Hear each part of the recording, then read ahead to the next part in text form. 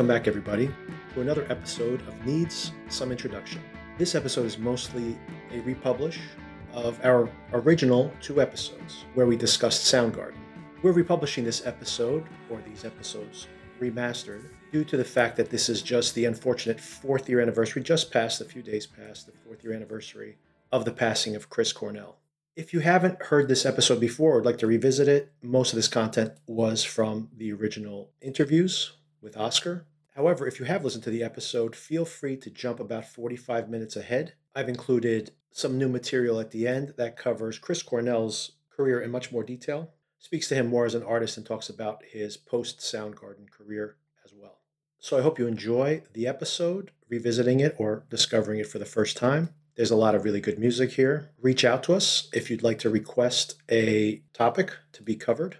We'd love to hear from you. You can reach me at needssomeintroduction@gmail.com. If you haven't started listening to our Mayor of Easttown recap show, it's not too late to get caught up. Big happenings happened this week. You probably saw it in the news. Went a little viral, the show did. And I hope if you do start watching, you listen to our recap show as well. It's in the same feed, so make sure to follow or subscribe, and you'll get notifications when new episodes are available. So let's get back into the episode. And like I mentioned, stay tuned towards the end. There's a whole lot of new content there as well.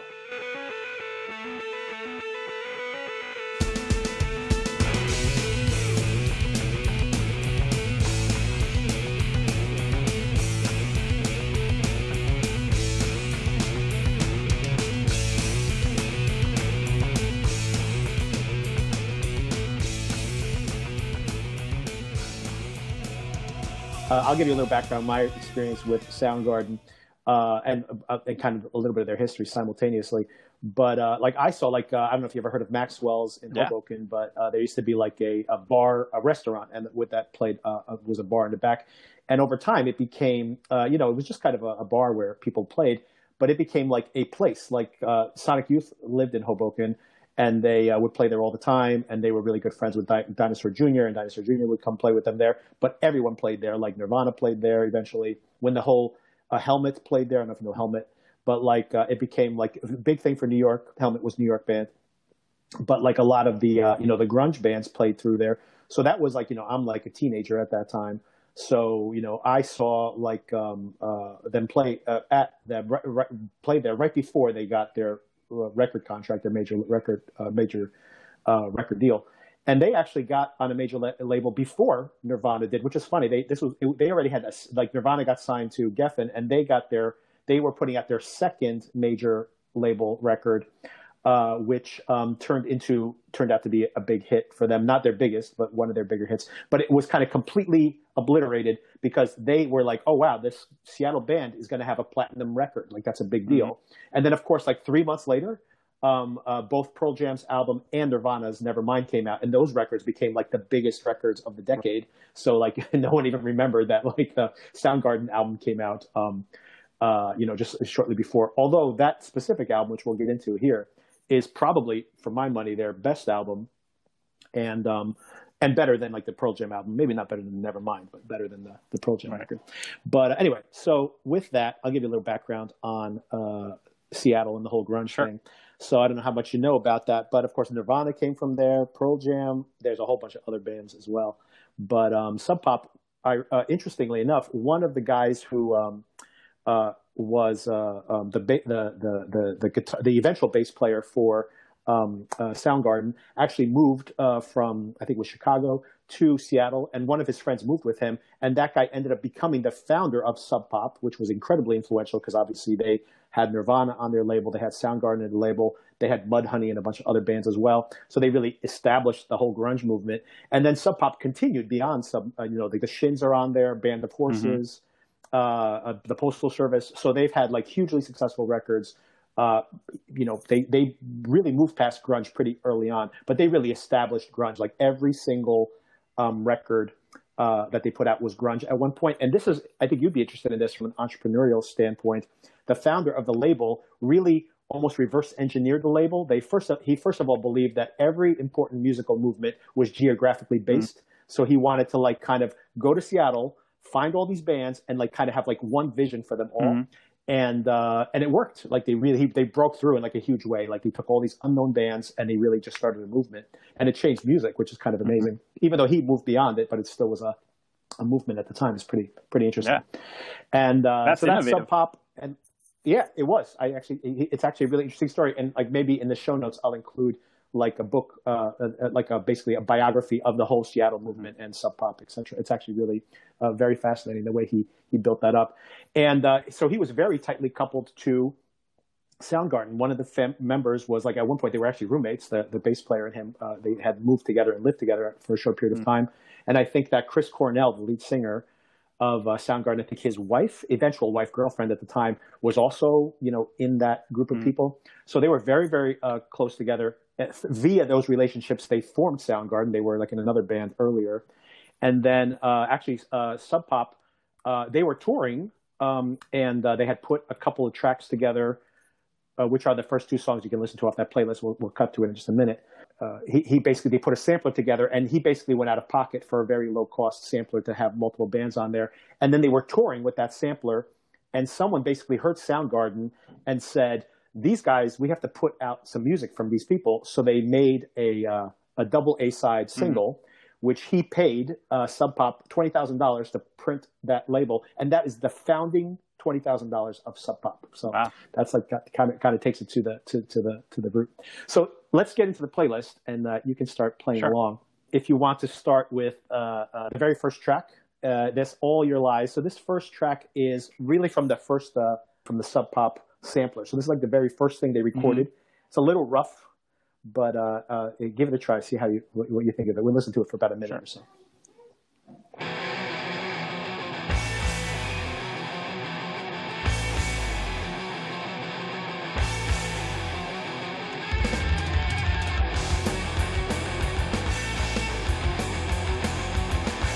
I'm liking it so far. Nice.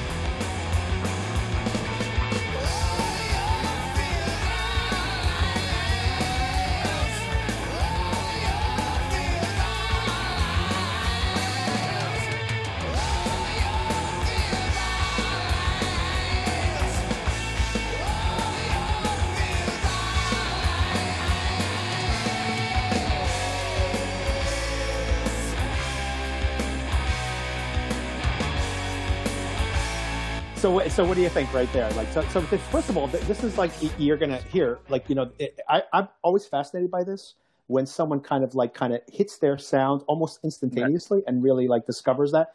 And, there's definitely certain artists that kind of find their way, but like, this is almost like, it's interesting that this is like the very first thing they recorded, because you're going to see, even when they get much more popular and much more well produced, obviously, that, there's still elements of this in there. But how do you feel about that right now? So I'll tell you, I know, because I can tell, I remember what I liked and what I didn't like.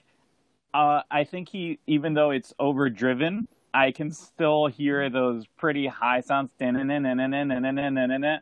Yeah. And that would have been a little off-putting to me. However, now in where I am now, I definitely appreciate it, and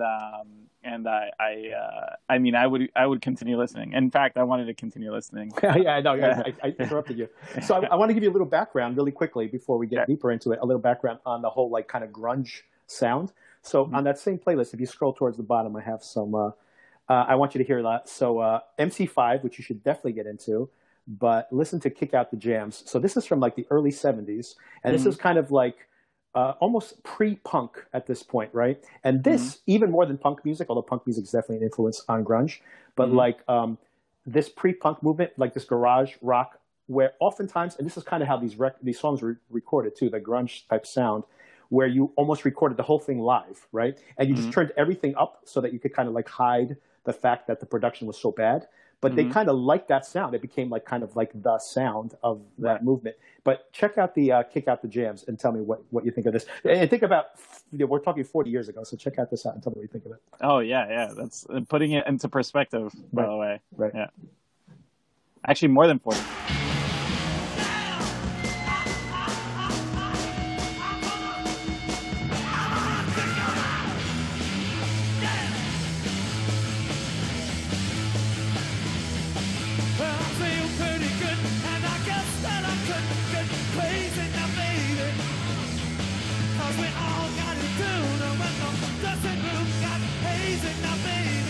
I like this a lot, by the way. I figured.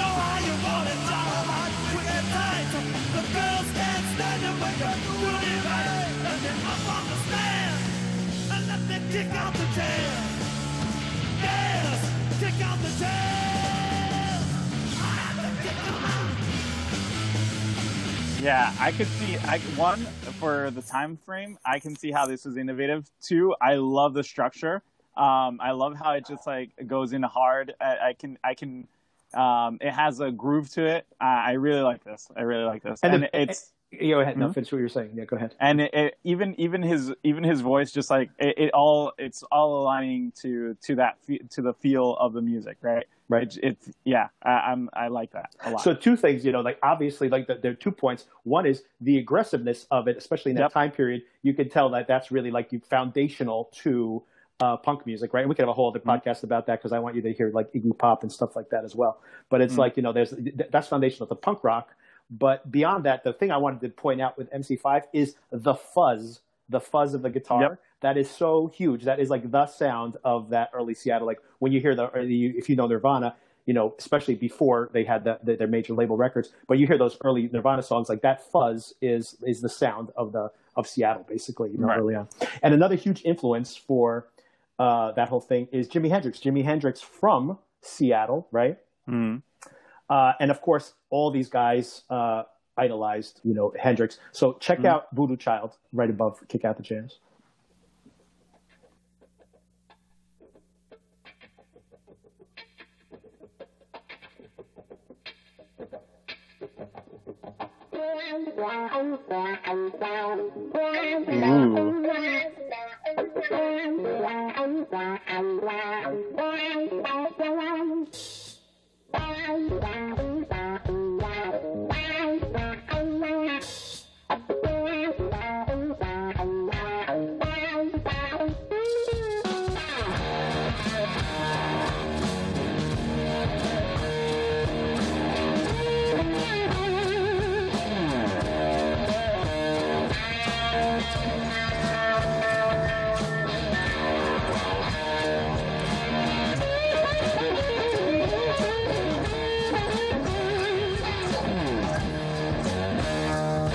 So you can pause that now.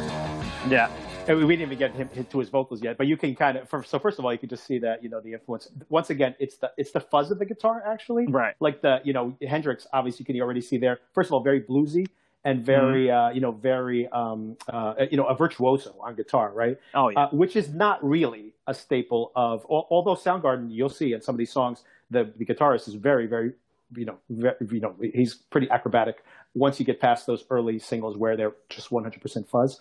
So eventually they became pretty proficient on the guitar, but never really sounded to me like very influenced by Hendrix as far as that, the blues and the proficiency of the playing, but definitely just like that fuzz. And not only that, right. Hendrix very psychedelic. You'll see that not early on with Soundgarden, but over time, very influenced by psychedelic rock. They became more psychedelic over time. Right. Go ahead. Yeah. I'll tell you, like that fuzz, by the way, I love how you said that it changes music, like the Seattle scene changes music, because that was something that as a band in our early days, we tried to pursue. Like we, at one point, I was 16, 17. And I got a really nice amp, a Line 6, right? And the good thing and the bad thing about a Line 6 is that it has the ability to be very clean, a little too clean. Even the overdrive was clean, right? And we had to figure out ways to bring the fuzz out because all the music we were listening to and that we really liked had that fuzz, that kind of like lo-fi quality to it. So we had to almost in post add a little fuzziness to our songs because we wanted to sound. But I didn't realize that was like, and it's so funny. These are like those decisions to put out something that really sets a trend, right? Like Kick Out the Jam set a trend that, look at that, like 20 years later, me as a young kid, I was trying to replicate, right? So that's pretty crazy. And this is something that more broadly. So I love music because I just love the way it makes me feel, right? But I love the like kind of deep pursuit of anything, music, movies, etc. Because I feel like through that one thing, you see like all of history repeating itself through that one pattern. And to your point, exactly, it's like you have these people, these artists that at the time had a certain, analog, fuzzy, whatever, like, and at the time, like you literally will hear reviews of people listening to this music in the 70s saying like, this sounds like crap. It's so muddy and terrible sounding, right? And then of course, everybody over time wants to move away from that sound. They don't want to sound so muddy. So when you think about Seattle's movement, you're looking at like in the 80s, et cetera, you have, whether it's, Poison and all of hair metal, right? So hair metal, some hair metal, early hair metal is actually, Motley Crue has some pretty good songs. They're almost like a punk rock band at the beginning of where they're at. But by the mid 80s, like, it's so polished, it's so shiny, it's so fake, it's so manufactured. And they're like songs are being written, not just them, but other artists as well. The whole genre is so produced. It's basically becomes like an extension of pop music. As a matter of fact, pop writers are writing their music for them, right? And everything gets so polished, it gets so clean. And so then people will say like, oh, I love that fuzzy sound from, you know, and now, like you said, you're trying to basically take like new technology and create like an old school sound because it's always just a backlash against whatever's currently happening, right? So that's what happens. Like you have the current thing, those limitations. Everybody tries to move in the opposite direction, like so that they get more and more and more polished. Then it becomes more and more and more like kind of rote and manufactured. And then everybody goes like, let's do that other thing again. And then you like rediscover history over and over and over again. And and I think it happens in music, but it happens in everything. It happens with fashion. It happens with whatever. And it's just so I find that very interesting part of just pursuing it in general. I want to introduce you to one more, and you definitely should get into these guys because I think this would be way up your alley. But one last influence before we get deeper into their discography. I want you to listen to Black Sabbath. I got a couple of songs here for you, but let's listen to War Pigs and go. Actually, you know what? Start at the beginning and then like listen to it for about 30 seconds and then cut to about 5 minutes in and then see where you're at. All right. Let me see it.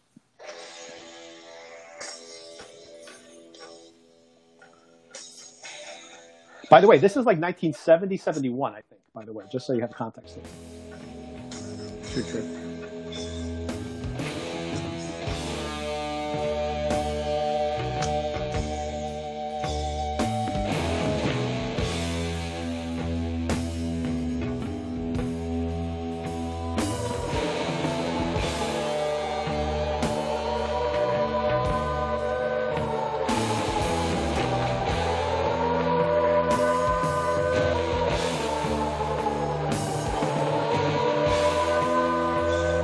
Is that a siren? Yeah.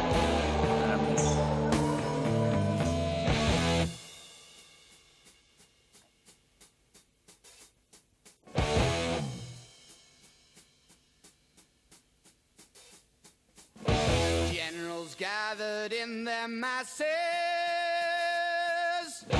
just like witches at black masses. Evil minds that plot destruction, sorcerer of death's construction. In the fields of bodies burning, as the war machine keeps turning. Death and hatred to mankind, poisoning their brainwashed minds. Oh, Lord, yeah.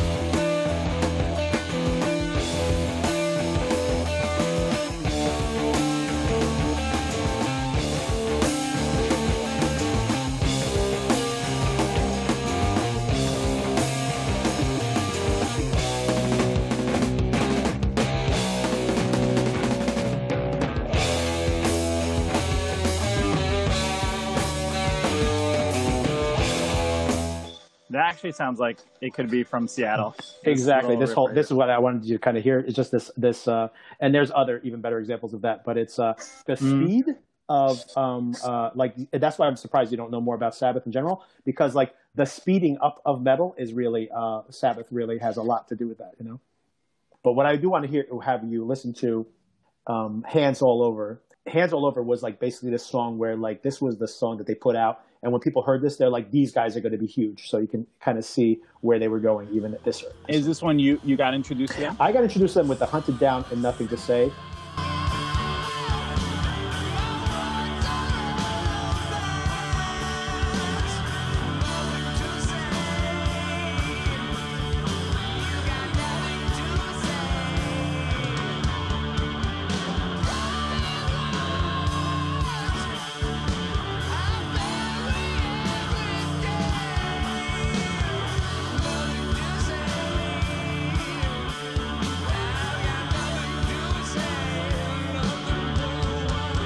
But that is still, and that's actually maybe my favorite sound for them, but it's still very much in that wheelhouse of this, you know, early sub pop sound. But Hands All Over was basically a thing that when people heard that, like, you know, major labels started saying like, we're going to turn these guys into stars. But they had an interesting path even there. They never played generically, and we can do, you know, like in the next conversation, we can talk about where they went to when they got more popular. But let's listen to Hands All Over, and then we can wrap up for this session. Okay.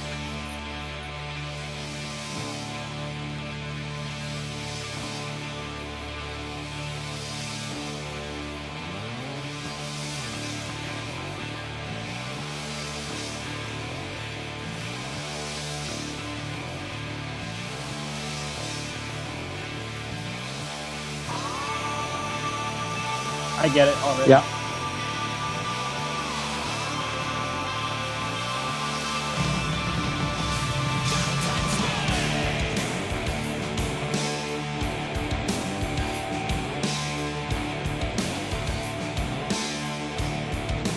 Reminds me a little of Rage Against the Machine a little. Yeah, before that, but yeah.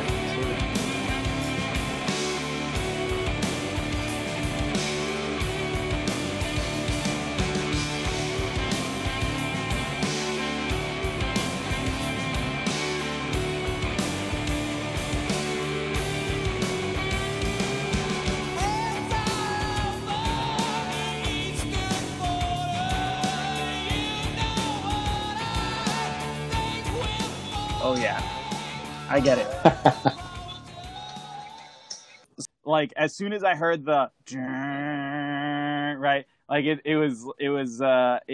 kind of invites that feeling of awe immediately. Right. Like something big is happening. Right. Something's coming. They're still true to their early sound. Like, you know, you'll hear the earlier songs and it's still like the same type of song structure. But now, like you said, it's huge now, right? It's huge. And anybody hearing this is like, okay, it doesn't sound like what like we're used to hearing on the radio, but this guy's going to fill a stadium, right? Like you said, right? So it's, you know, and it's like, and as a matter of fact, they were already influential, right? Like they were very good friends with Nirvana.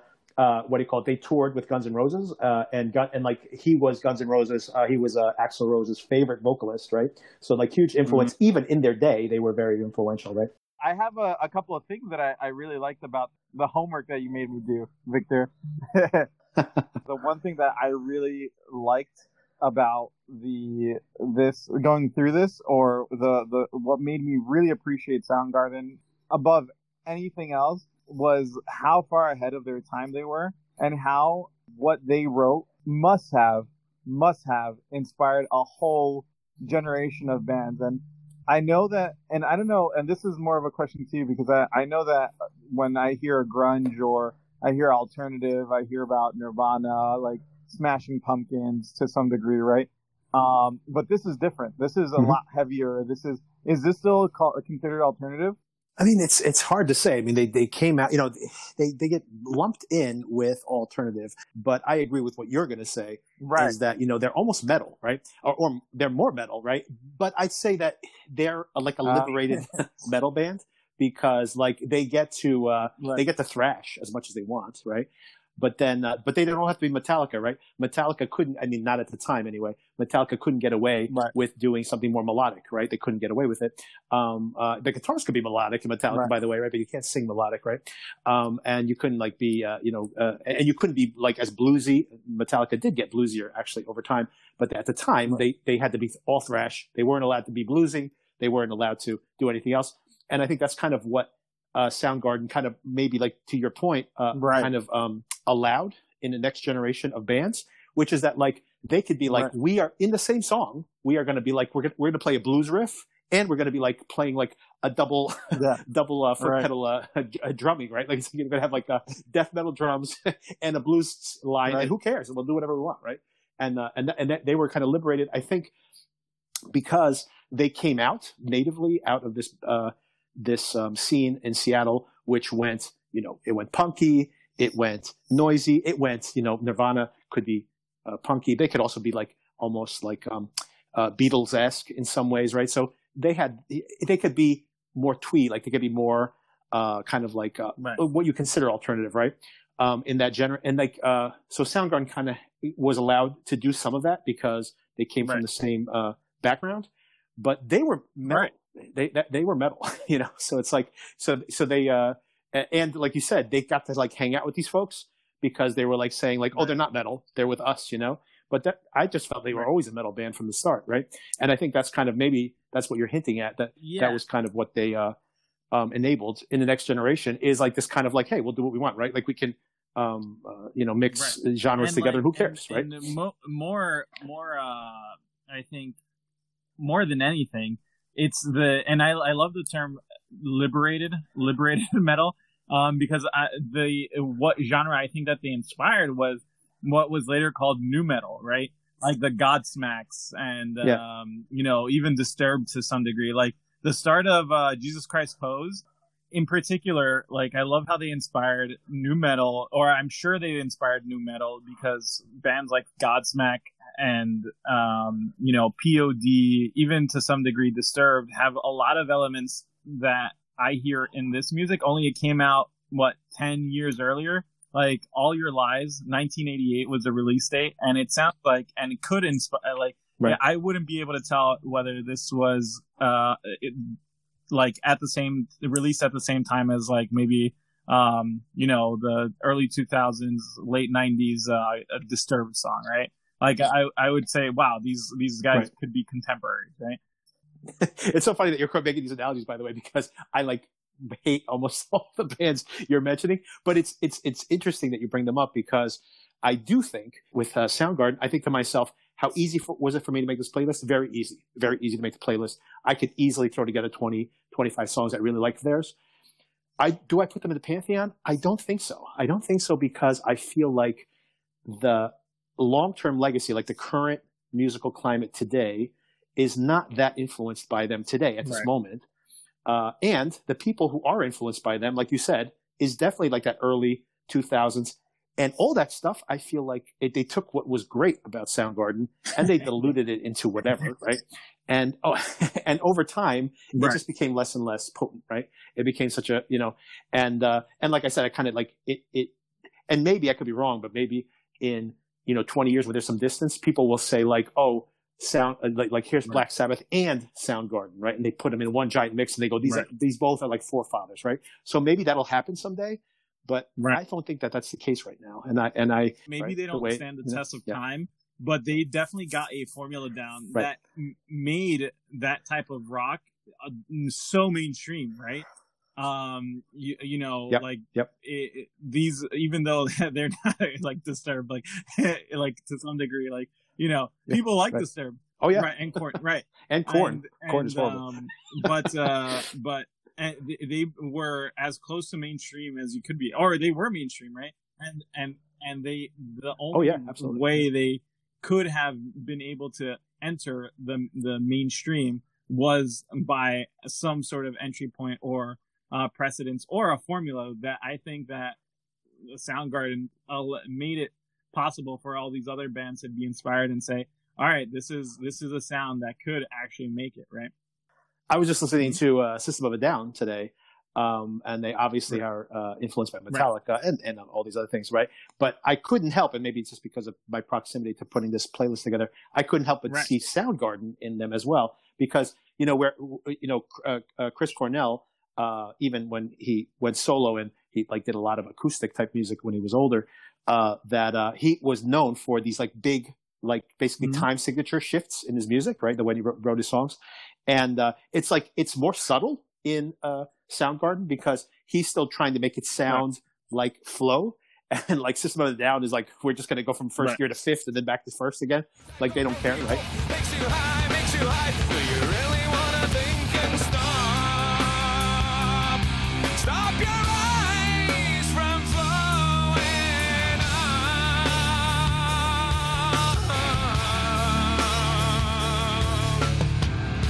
So you want the world to stop, rushing to watch your spirit fully drop. From the time you were a psycho, groupie, cocaine, crazy. So you want to see. But I couldn't help but like notice that it's just like, well, like in a Soundgarden is more subtle about it, but they're not necessarily doing dissimilar things. Right? One thing that I do have to really tell you, and it's because it's done so well, and it's funny because when you said that he was a high pitched singer, I was like, oh man, I'm not gonna like this. But I love, and only in Bad Motorfinger and below, I love Chris Cornell's voice. Like he has a bluesiness to his voice, right? I don't know what to call it. It's definitely not traditional rock. That he does like a lot of some chromatics, some like runs, like you would like vocal runs. That wasn't really common. So a few things I want you to listen to, but check out that first like minute or so of Jesus Christ Pose, which is probably the best part of the song. But basically until Chris Cornell sings. I love his singing in Jesus Christ Pose is probably my favorite song on this entire playlist.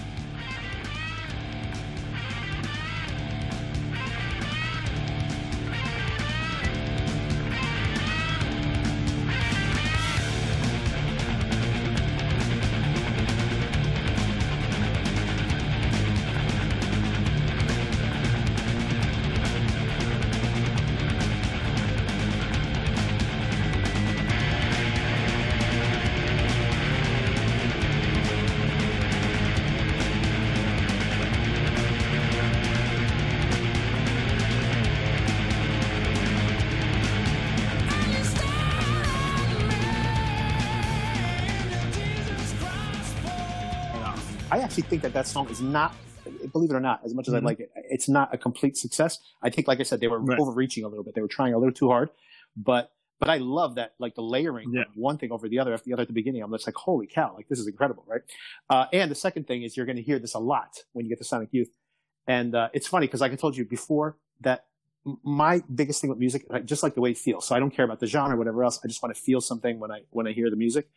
And there's something about that sound that when there's that moment towards the end, right before he starts singing, where the bass line comes in underneath. I don't know if it's the bass line or the rhythm guitar. Honestly, I'm not musically smart enough to figure this out.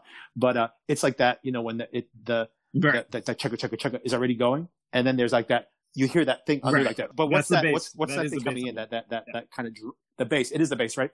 Anyway, the reason I bring that up specifically is that bass, and you're going to hear a lot of this. Not specifically that, but that tone with Sonic Youth, right?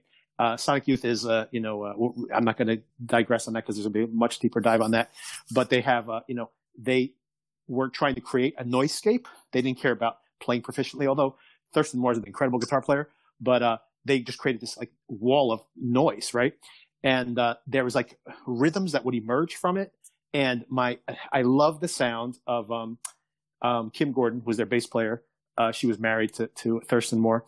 But anyway, the bass, like that kind of drone that kind of like goes under. It's like there's just a kind of this like ominous mood that it creates, and I love it. I just love that sound.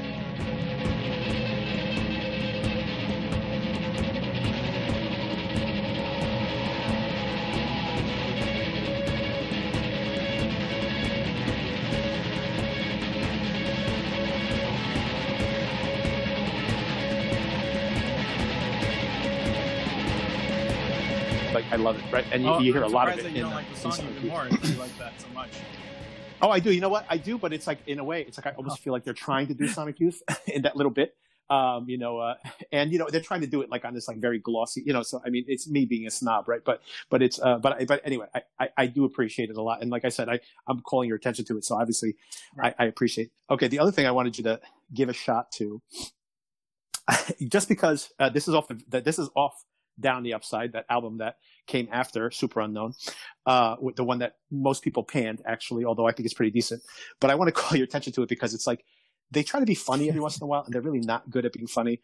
But they are funny. This is a funny song. It's called Ty Cobb.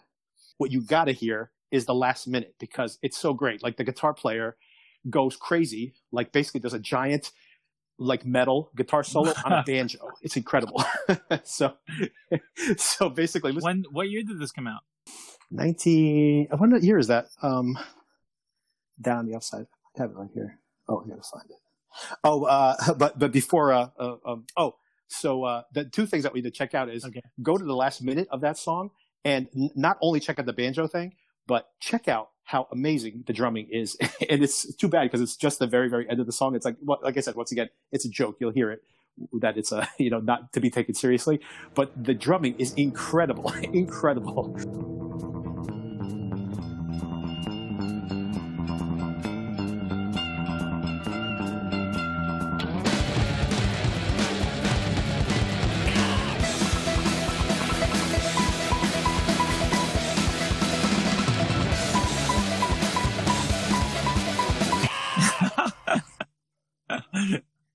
I love this. I love it. Yeah. Isn't that awesome though? It's like a lot, So. Yeah. I mean, the only reason why I asked about the 96, 96 by the way. I looked it up. It just seems so. Again, I just can't. I'm surprised I didn't hear them. But just to call out directly to Ty Cobb, just because I wanted to go back to that just for a second. But it's like what I love about it is that it's like a 3-minute song. It's a total bullshit song, right? It's like there's nothing about it at all. Just they're just jamming. But it's like I love that the not only that like they basically go he's going ape shit on that banjo, which is incredible, right? But the thing even more impressive to me is the friggin' drums, man, like that. Brr, brr, brr, brr, brr. Like how fast is he drumming? It's like bananas. And I love it. Yeah. It's supposed to be a joke, right? Yeah, but it sounds so good. Oh yeah. So I mean, like, yeah, could you imagine? What's so funny about it is, could you imagine someone like didn't take that as a joke and like there was like a whole genre, like someone played like that all the time? Can you imagine how bananas that would, how insane that would be? If that was like a band's actual sound. Metal bands with banjos and like double bass. Oh god, it would be crazy. Can you imagine how funny that would be? All right, but then to slow things down, just take it in a different direction. So first of all, Cornell kind of always wanted to be a balladeer, believe it or not. And you can just start playing Seasons. This was from 1992, is Seasons, and it was a single that got put on an album called Singles. And this was at the very peak of the whole the movie Singles that the soundtrack is from, is basically a romantic comedy that takes place in Seattle during the whole grunge outbreak. And Chris Cornell's actually in it, like has a small role in it. It's from the guy who did Jerry Maguire, so it was a big movie. The grunge outbreak. Yeah, an outbreak, and but anyway, yeah. So it's interesting that this is like the first solo thing he ever did, and he put it on that soundtrack. The soundtrack is hugely successful, sold like millions of copies, but very not Soundgarden. So you get a feel for where he was when he was by himself, basically.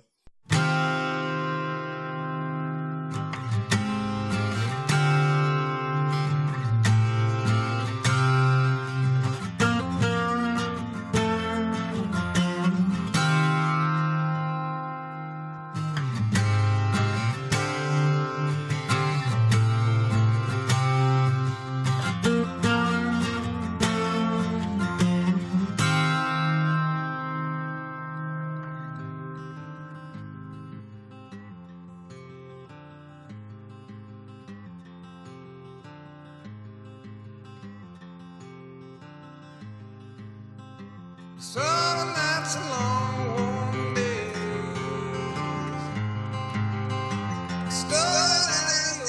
It's very different, but yeah, and it's more it also it's like it's definitely 92. You said 92 feels a little more like the 92 like that. Still it seems pretty modern, but I could see that being like. I could see him working with Kurt Cobain, right? Well, even more specific is there's a track on there, "Temple of the Dog," that was from 1991, and that's him and the lead singer. It's him with Nirvana, the guitar player from. No, it's the guitar player from. It might be Mother Love Bone, but the other vocalist. It's him, Eddie Vedder from Pearl Jam, singing together, and it's a very famous song. This the Hunger Strike song was a huge hit. It was actually at the time. It came out before Pearl Jam's record, so Pearl Jam hadn't blown up yet, and it also came out after Bad Motorfinger, but before Soundgarden exploded too. So, in a lot of ways, people knew them from that song more so than from their own.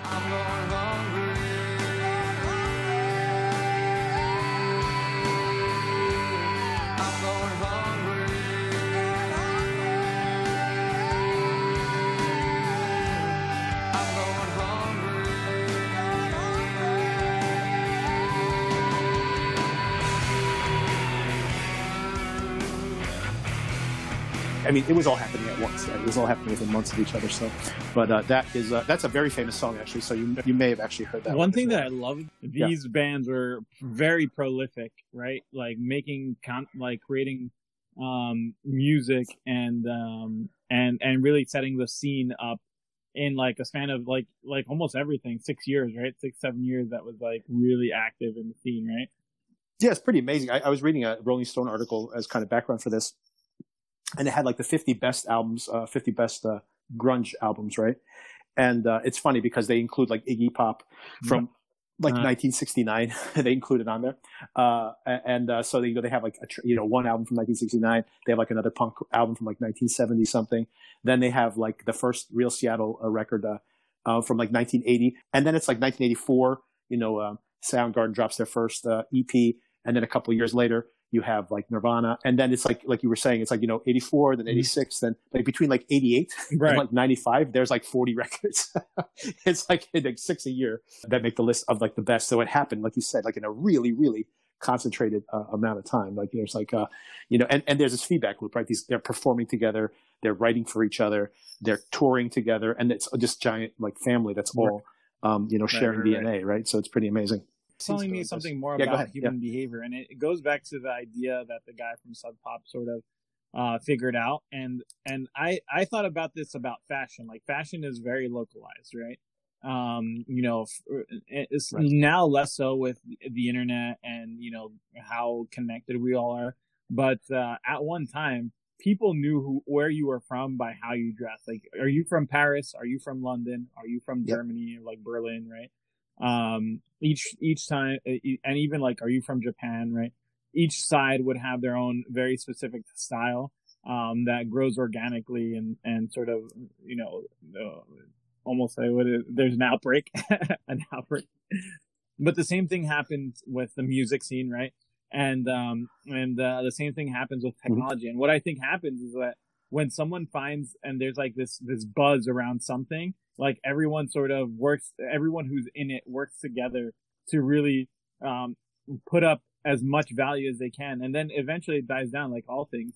But for that brief second, you have an impact. Yeah, and I'm trying to think of the last time that something like that really big happened. It probably, and I'm unfortunately not as well versed in this, but like it probably happened with some of the movements in rap, right? Where you had the New York scene, and then you had like the West Coast scene, obviously with out of Los Angeles. And then you had like Atlanta blew up and stuff. And like, I'm surprised it doesn't happen more now because, everybody's so interconnected. But I think what happens is it does happen now all the time, but it happens like on the internet. So it's kind of these things where it's like, it's not uncommon at all to have like a pop star and a rapper and a rock and roller and even a country artist sometimes, like kind of like all collaborating on some track. Yeah. Right. So it happens more frequently in some ways, but it doesn't have this, like you were saying, it doesn't have this what's his name? The guy from Sub Pop understood in some way that it's like when it's geographically focused, it's more intense, right? Because these people have this common background.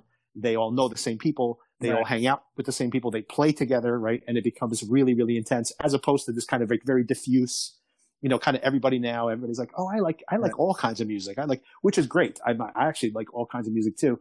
But I kind of feel like you don't have these kind of like all of a sudden like an eruption of like, what is that? And it just takes over the whole music scene, right? You don't kind of see that happening. Yeah, and I think I don't see it happening for a while until we figure ourselves out and be able to. Well, definitely not with COVID, right? But maybe it will happen. Maybe there'll be like maybe after COVID, everyone's going to like go out to the clubs and stuff like that, and something really exciting will happen. I think that's where people sort of do their best, right? When they're like in a very stimulating environment, pushing them to create more in that same style that everyone is sort of aligned with, right? And it hasn't been heard before. So yeah, I think, and I hope that happens again. So, do you have any last words? And do I have any last words? No, I just think that I'm truly impressed by the band. Honestly, I think that they were part of something that even if it, like we were talking, doesn't have longevity, definitely left an impact. And I do believe that it inspired a lot of the music that I listened to growing up. Yeah, and honestly, digging into it, I kind of realized, wow, like these guys were really important to the Sub Pop thing, and they were like kind of connected to all these other things that were happening.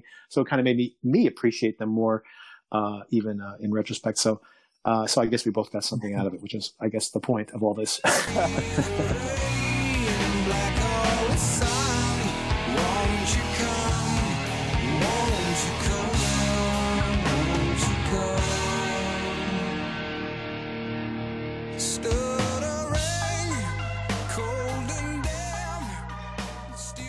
So that was our conversation with Oscar, more specifically talking about Soundgarden itself. But when you consider that Chris Cornell was the main songwriter and orchestrator of the band, their sound, their style, their influence is primarily his influence.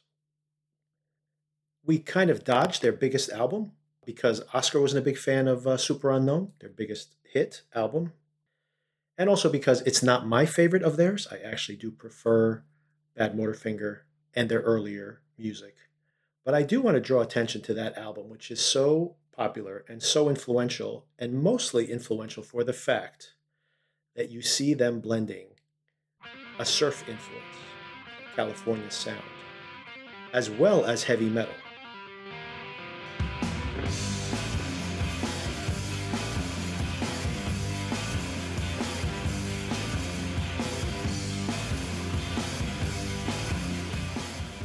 Sometimes very heavy.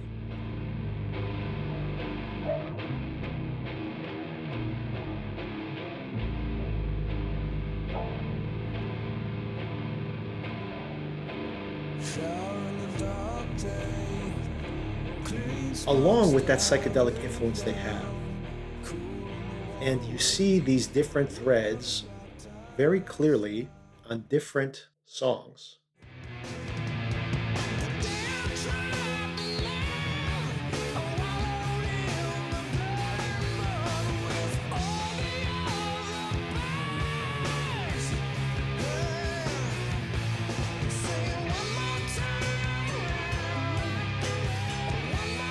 And not only were they able to defy their own sound in a lot of ways and not sound like what was coming, just a grunge sound in general, like Oscar kind of hinted at, this album not only potentially influenced artists that came after, it minimally set a template in the music industry that allowed metal to be more avant-garde, less rigid in what influences could be included. So not rap, which they never had a rap influence, but the ability of blending something like California psychedelic rock, California surf culture, and that's still having that roots in grunge, and of course metal, going all the way back to the heavy blues of Led Zeppelin or Black Sabbath.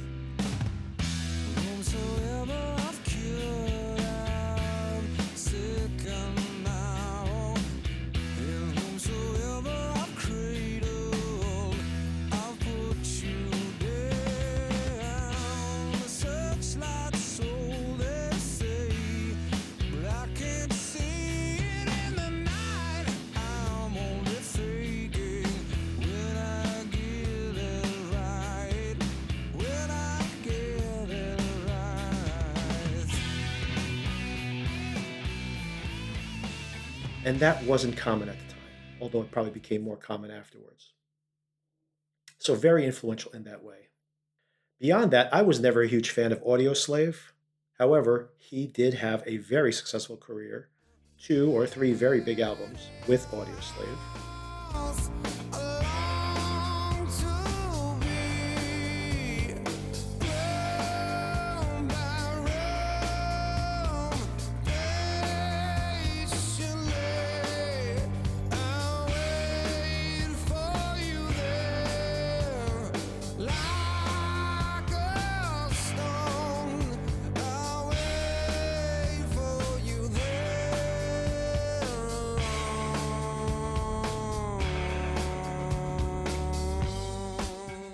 And he also had a pretty successful solo career.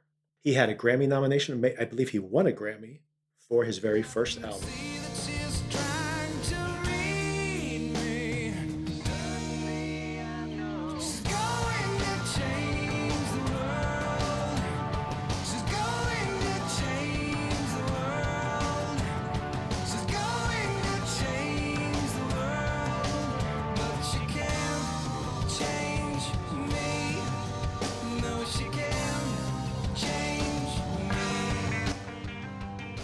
And there's other songs here that have become somewhat iconic.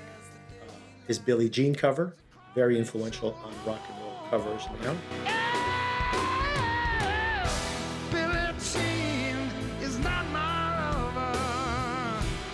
She's just a girl who says that I am the one, but the kid is not my son. And I would draw everyone's attention to, firstly, an album called Chris Cornell, which was the first posthumous release that he had. And I believe it's a 4-disc set. And I highly recommend this. The first disc covers almost everything that I consider to be truly important in their Soundgarden catalog. It goes all the way back to their Sub Pop singles, all the way through Down on the Upside. And that's disc 1. Disc 2 covers Audioslave. It covers the James Bond theme song that he did. It includes the Billie Jean cover. And then I believe disc 3 includes a lot of the, he has some of his solo songs on there. He has live performances on that 3rd and 4th disc. It has collaborations that he did performing on other people's tracks, working with rockers like Slash and others. So he collaborated with a lot of folks. He put out a lot of content. It's not all great, but there are diamonds in the rough in all of that collection. The last thing I'd mention is that you also have an album that came out just this past Christmas, of his, called Nobody Sings Like You Anymore, which is all covers. Some of these songs have been pretty popular. His cover of Patience by Guns N' Roses is pretty strong. And then covers that are not that great, in my opinion, but if you're a true completist, you'll probably enjoy them. But they are interesting. I think they're interesting given other topics that we've covered here. For example, he covers Jump in the Fire by Harry Nilsson, and we have a Harry Nilsson episode, so please track down that episode. And he covers Nothing Compares to You by Prince, which of course we've just recently had a couple of episodes covering Prince's long career as well. Unfortunately, once again, we have another tragic death. Nilsson and Cornell and Prince all died in their 50s when they were all still relatively productive. Maybe not so much Nilsson, although he was working on a new album when he passed away. So unfortunately, this is sad that we have another one of these sad stories. And it just goes to show that even when you're successful, we all deal with these issues that aren't easy to overcome, whether that is addiction or depression. So just hopefully that just means that if you are going through something, just remember you're not alone, but always remember that there are people out there who care about you. I'd like to cover some ground musically in the future that's where people have had less tragic outcomes. Maybe Neil Young, maybe Beck, just 2 artists that have had very long, illustrious, successful careers. Elvis Costello, another example, who are still successful, still putting out music today, still putting out some very good music even now. Once again, if you'd like to reach out to us, the email address is needssomeintroduction@gmail.com. And be sure to follow us or subscribe to us on whatever podcast platform you're listening to right now, and you'll get notified when we have new episodes. We're still watching along with Mayor of Easttown. Those episodes have been very successful. It's not too late to catch up. The show's gotten a little bit viral this past week. I won't say why, but it is definitely worth watching. It's gotten better. If you watched the first episode and dropped out, I almost did, but it's gotten much better, and I definitely recommend it. And there's only 2 episodes to go. So there'll be more of those episodes to come, and make sure you're following along if you aren't already. So I can't wait to talk to you again, and I'd love to have you talk to me too. So feel free to send me a voice memo if you'd like, or just an email, even that. Until next time, make sure you get a vaccination if you haven't already, or encourage someone else to as well. So we'll all have better days in the future. Talk to you soon.